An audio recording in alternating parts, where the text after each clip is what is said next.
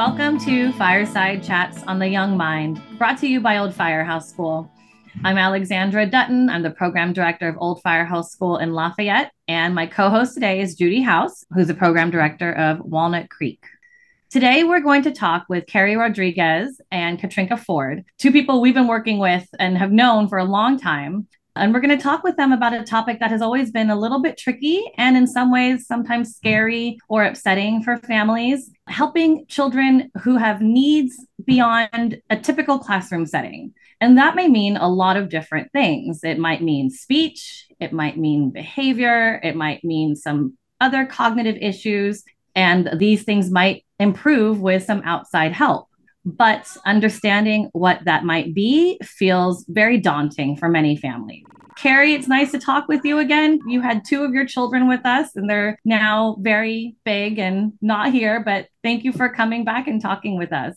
Thank you so much for having me. I'm Carrie Rodriguez. I'm a licensed educational school psychologist and a preschool program specialist. I also work for CalExi, which is the California Early Childhood Special Education Network, which is funded by the California Department of Ed. So I'm very versed on assessment practices for early childhood and preschool special education. And I'm happy to be here to talk about this today. Thank you so much. And Katrinka is a therapist we've been working with also for many years. Katrinka, will you introduce yourself?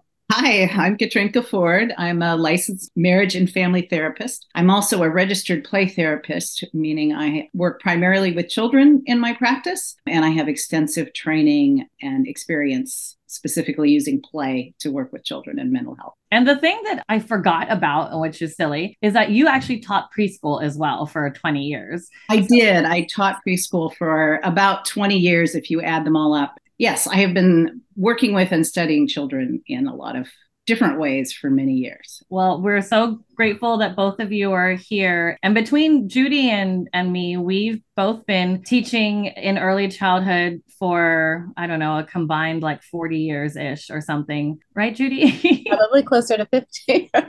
Yeah, right. And both of us have been part of Old Firehouse School for a very long time. For me, it's been 17 years. For Judy, now how many years has it been?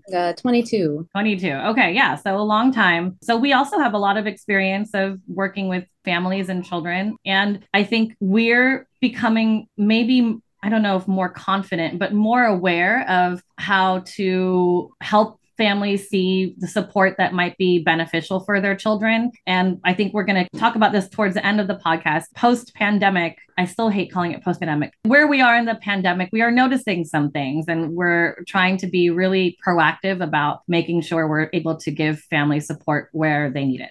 As preschool teachers, we're sometimes the first people to notice a child whose behavior is outside of typical. And that range is really big. And we want families to know that our teachers have a wealth of knowledge and expertise of child development. And sometimes group care or classroom setting makes it easier to see a child who needs help. So when a child is recommended to be assessed or seek further support, what does that usually mean? Or what will an assessment entail? I always take it really seriously when a family calls me and says, oh, my preschool teachers recommended I reach out to the school district. Because exactly what you just said, preschool teachers see this whole range of children. So when a preschool teacher becomes concerned about a child, I know that they know child development. They're experts in child development, and they have this norming sample right in front of them. So if a child is standing out to a preschool teacher, then I take that seriously. I want to go see that child. I want to go observe them. I want to know more, like what's going on at school. It's something that I really listen to and I want to know more about, and I want to understand more what's going on. So I think it's really wise when a parent takes the next step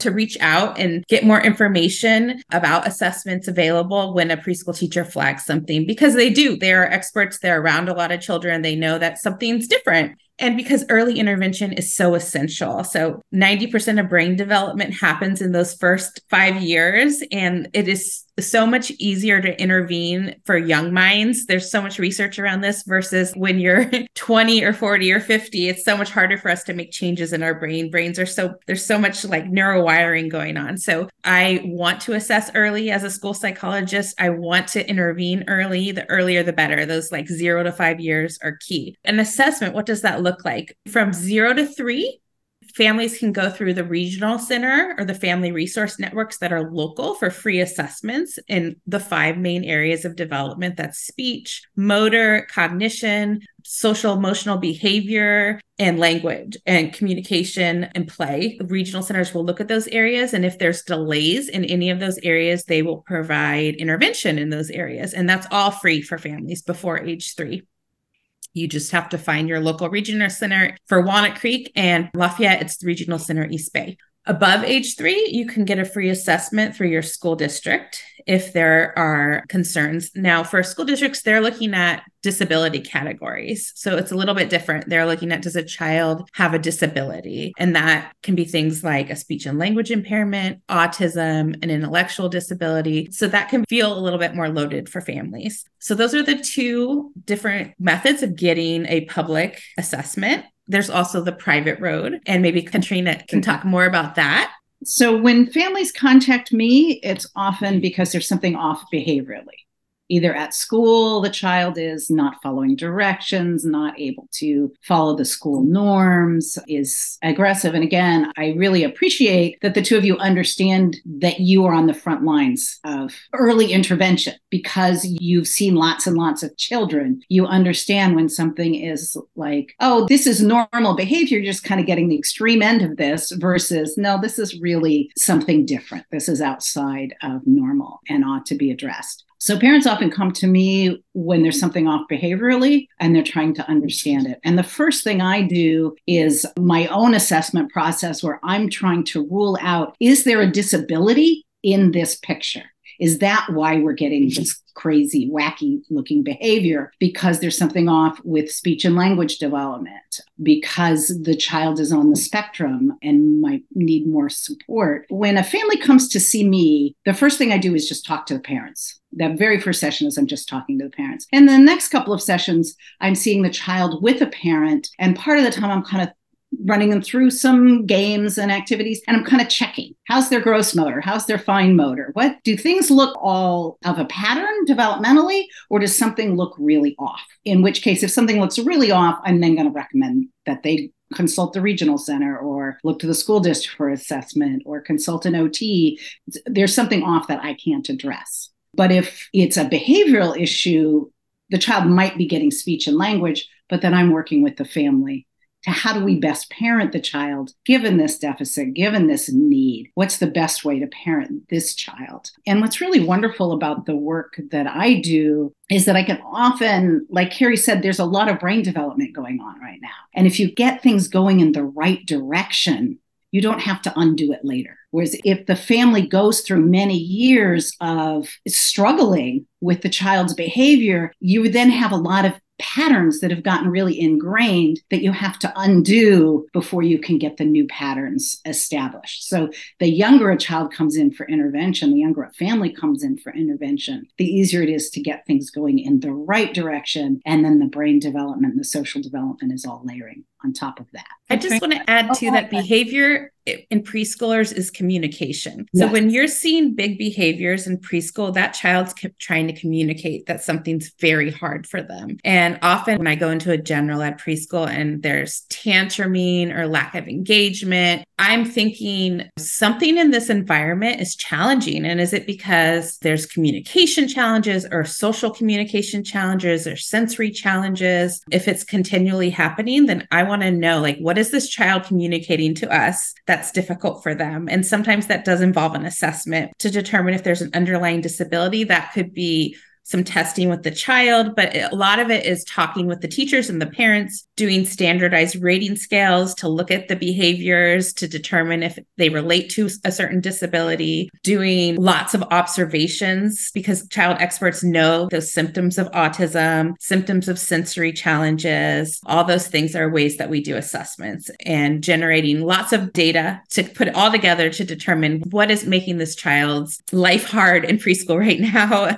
What are the underlying factors that's making preschool hard for this child right now? I like what you both were saying about how important it is to get things going earlier. The earlier, the better because of that brain development. And also just that compassion we can have for a child who is struggling, that they aren't trying to, like you said, Carrie, behavior is communication. They're not trying to make things challenging for everybody. Like they're struggling and they are having a difficult time managing. So a lot of times the work that they might need to do outside of school is going to help with a lot of that, of just helping them understand the routines or how to interact with people. And it's support. It's getting them what they need to be successful. So that leads into my next question. What does that work look like with children? And I realize that the way a speech therapist is going to work with the child is going to be different than maybe Katrinka, what you're going to do as an MFT. But is there a general way that it looks? We're obviously not envisioning children sitting on a couch telling their life stories. How does that look for children? When I see movies or TV shows, when they've got a young child in therapy and they're just sitting there talking to the therapist, I'm like, no, that is not what happens.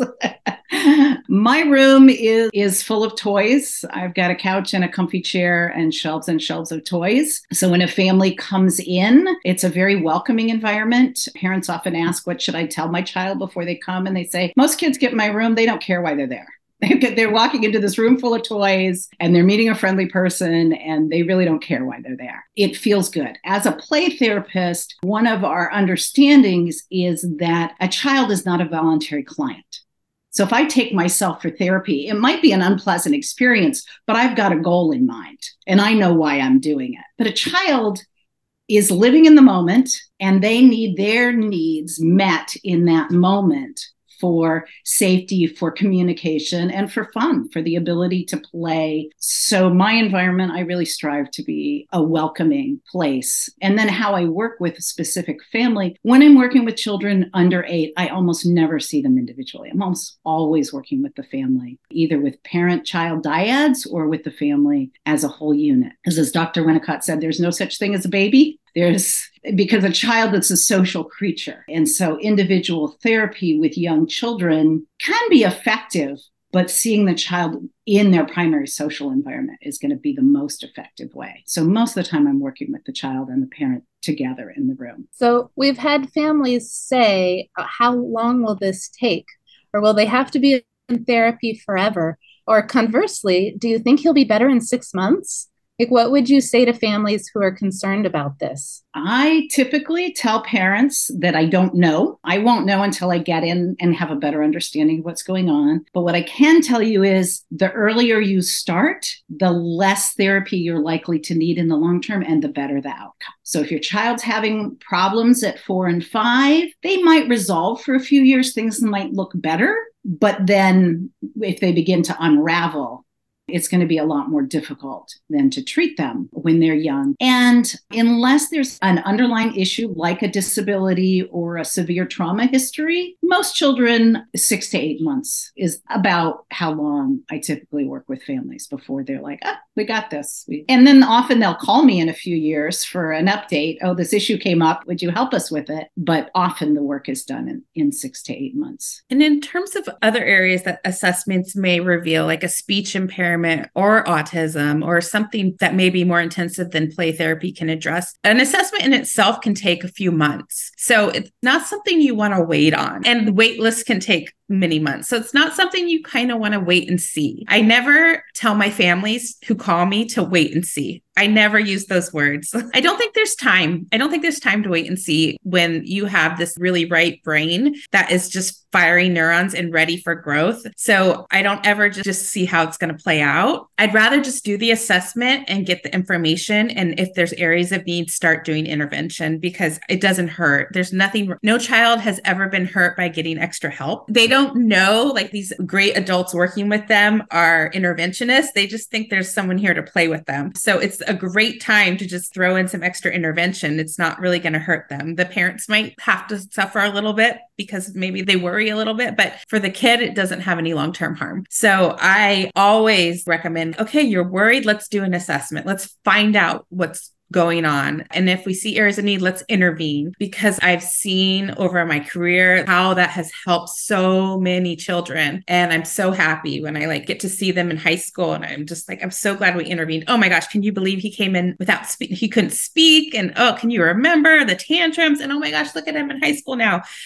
I just always recommend, if you're really, really worried, do the assessment, get the intervention. If you're worried about that label, I still recommend do the assessment, take the intervention, because the label could fade with the intervention. It's like, don't let the worry stop you from getting the child the help the child needs, because whether or not the label's there, the child still needs the help. Don't let it stop you. Like, let that fear of a label or an assessment or a report stop you from getting a child help if the child needs help. Carrie, the label part, it's so true that just sadly families are like, I don't want anyone to know they're getting help or they're seeing somebody else. It is so much that's like the adult brain. Like you said, the kids have no idea. They're not at all going to feel like I'm bad or I have shame because I need more help. They don't see it that way. But not at this age. No. Yeah. We definitely have had children who have gotten help, and the parents like, I don't want anyone to know that person is here for my kid. And of course, there's so much confidentiality that isn't something we discuss anyway. There's that stigma, which I hope that through listening to both of you, that our families can feel like there doesn't need to be that stigma. Like, if your child needs help, get them that help. If your child needed to go to the doctor because they had the flu, like, you wouldn't stop them from going to the doctor because you were ashamed that they were going as the sick person. Right. And you just want to give your child all the tools they need, like as much tools to learn language or play skills or self-regulation. And if that's an adult in the preschool setting, teaching them that, then great. And, whatever they need. And there's so much movement in the neurodiversity movement now that it's wonderful in elementary schools. Autism, it's just like a word. Like, there's kids, I have autism in 3rd grade, and they're reading books about children with autism, and kids are raising their hand, I have autism, and it's becoming so much more accepted and embraced. And so I think that's where we're headed, and we've come a long way. And so I know that it's still really, really hard and to think about that. But I see brave parents face it all the time, because that's my job and I have to deliver that news a lot. And I'm always really proud of parents who call me and are like, I'm worried about this, because I know how hard that is. But it's so important to get your kid the help they need if they do need that help, and the intervention as early as possible. One of the beautiful things in working with families that I have found is when the parents meet each other, often accidentally. I'm currently doing a social skills group at Old Firehouse, which is why I'm in contact with Alexandra right now. But I used to run them out of my office in San Ramon. And when I get the parents all in the waiting room while the kids were in session, the parents were having these great conversations with each other, which really normalized for them. Oh, other people are struggling. Other people's children have issues. And I've seen parents, once I had a parent leaving and a parent coming in, and they knew each other and they were like, what are you doing here? Oh, I guess same thing I am. And it was like this huge relief. Oh, you're also struggling with these issues. So it can be really, really beneficial for parents to begin to meet other people who are also struggling, whose children have unusual behaviors or more challenging than the average. One thing I wanted to say is another therapist we've worked with in the past, been addressing how long will this take and whatnot, has said that it will come down to, are the parents and all the adults, are they all kind of on the same page and supporting and reinforcing each other about how to help this child? In addition to, it will also just take how long it takes for the child's brain to unlearn all of the patterns that it's already developed and learn new patterns, which is not at all up to us. We can control as adults how we are interacting with the child. We can talk to the preschool teachers and the therapists and all make sure we're on the same page. But the child too is going to have their own timeline. And so I think it's just something to always remember. We can all work together, and all of you are all saying the sooner the better is really important. And just finally, just briefly, because I do think this is going to end up being its own topic, what are some things that are happening now post-pandemic? That's what we have right now in all of our preschools. All of these children who were born 2020, 2021, when families weren't able to get the support that they would have necessarily gotten during pre-pandemic time. So what are some things that you're noticing that maybe we can continue to keep an eye out for? What I get the most calls from starting in 2021 is big emotions. The children have what feel like to their parents outsized emotional reactions to something. And as Carrie was saying, all behavior is communication. So understanding what is the child trying to communicate through this? What are the other channels? Why are the other channels feeling cut off for this child? Why is the child not able to use these other ways to express themselves is one of the key questions. Entirely why that's happened, why these outsized emotional feelings, outbursts are a pandemic thing is not entirely clear. One of the things that's happening for children, there are developmental windows when children's brains are open, and the ages 3 to 5 are really critical for social skills development, for learning. It's when the child begins to move out of the family by themselves as the primary social reference and begin to develop a peer group. When I was teaching preschool, I used to say to the other teachers, no such thing as a group of 2-year-olds. You can have a lot of 2-year-olds. You can have a bunch of 2-year-olds, but you don't have a group of 2-year-olds because there's no group sense. But by 4 and 5, that's what they're all about. They're all about the group, their friends. They want to get to school and start these cool games with their friends. So kids who were born during the pandemic or were in their preschool years during the pandemic, a lot of that was shut down for them. They didn't have a lot of opportunity. And I think in just playing with their friends is one of the ways children learn to manage their emotions, because their peers will just be like, why are you behaving like that? I'm going over here. And so they learn to self-soothe, to manage their emotions. And when they're just home with mom and dad, especially when mom and dad are also completely stressed out, their worlds have been turned upside down. The child's stress level goes up, the parent's stress level goes up, and they just get into this spiral. So I think those are some of the things that are impacting why children are the way they are, why coming out of the pandemic, we have particular kinds of struggles. And also I was seeing a lot, I think this has calmed down some, of kids, they were in kindergarten when the shutdown happened, and then all of a sudden they found themselves needing to act like second graders, and they hadn't had the intervening year and a half. So they were like, we don't know. That's beginning to calm down as kids have had more normal schooling experiences, but that was a major factor for a while. I absolutely see both those things. I work at an elementary school too. And the transitional kindergartners coming in who had no preschool and just came straight into TK and were like, wow, what is going on? All these people in a room. I don't know how to sit on a rug. Like, I'm going to push this kid out of the way. So it was a very hard intro to school for them. The other thing I'm seeing is more speech and language delays, because I think the masking, the not being at preschool, not hearing a lot of language, probably just less speech and language exposure for those babies. I don't know, but I am noticing more referrals for speech and language. I do the intakes and I've been doing them for 15 years. And so I noticed that more. I wanted to share one resource. The CDC on their website has amazing developmental trackers. I can send you the links for you to send out to your parents. But when they updated the milestones a few years back, they also updated their whole website. And it's wonderful for parents because it goes by month. It has checklists, month, and then it gets into years as you get a little bit older. It has checklists of where kids should be in terms of their milestones. And then it has videos of the major milestones of what kids should be doing at age 3, age 3.5, age 4, and things like joint attention, talking about their day. It has communication, adaptive behavior, all videoed. So if parents aren't sure if their child's developing typically or not meeting milestones, I send this out to all my providers too. You got to know typical development. This is a fabulous website and resource, and parents can go check it too.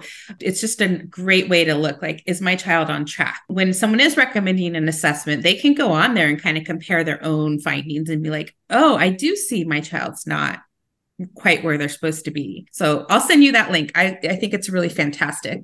That sounds great. And then are there any other final words or other things you would want parents to know? The CDC developmental checklist sounds awesome. I look forward to looking at that. But are there other resources that may help as well? I have a couple slides from a talk I gave recently on speech milestones, because I'm sure you guys get questions about speech. I'm going to try to pull out the slides and send those to you too, because I think speech is a tricky one. Not knowing when sounds are appropriate or not, because sometimes I get calls and they're like, oh, my kid doesn't say the R sound. And I'm like, that's okay. They're not supposed to till they're 8. But then other times I'll get calls and they'll be like, my kid's 4 and they're not talking at all. And I'm like, oh my God, you should have called us like 2 years ago. So I'll send you those slides too, because I think it's good for preschool teachers to know what's typical for speech. And I have 2 slides that kind of sum up the amount they should be saying and how intelligible they should be and the sounds. And I know our teachers have done a lot of, before they got here, obviously taking child development courses and whatnot, but we continue to update our teachers as well, because there's always new information too about new milestones or other things to look at. And yeah, thank you for all of those ideas and resources. And thank you for sharing your information and your expertise. We know this is something that can feel like a lot of stress for families, but I think both of you made it really clear the earlier a child gets help, the better. And it can be really fun, and just supporting children wherever they are and getting them to where they need to be can be done and is not a scary thing. It hopefully doesn't always have to take a long time. And just knowing this is just a resource, another way to support your child. And I think parents get worried about the label, and the label is just useful for getting support. And it's not like it's this huge sign that's going to follow the child around wherever they go. It's a way of helping them get the support that they need. And it doesn't say everything about the child, and it doesn't say everything about the family. And when families actually reach out and begin getting the help that they need, it's a huge relief. As Carrie said, there isn't a downside of having your child assessed. If they say, hey, everything looks developmentally normal and here's some ideas for how to support your child's continued growth, that's a win-win. Thank you both so much for being here. It was so nice to talk with you, and we'll have to talk further about other pandemic issues another time. Thank you for your time. It's really a pleasure. Take care. Thank you so much for having me. We hope you learned a lot from that session. It was definitely informative for us, and we hope it helps all of our families to understand that getting support is something that we all sometimes need at different times of our lives. And especially with young children, being okay with it, understanding that if your teacher says it, they are trying to help your child, not label your child, not tell you that your child is too hard to work with. We want to help your child be able to thrive in our preschool. Thank you for listening. And you can, of course, subscribe to us on Apple Podcasts. And we also have an Instagram, Facebook account, and we hope you follow us there too. Have a great rest of your day.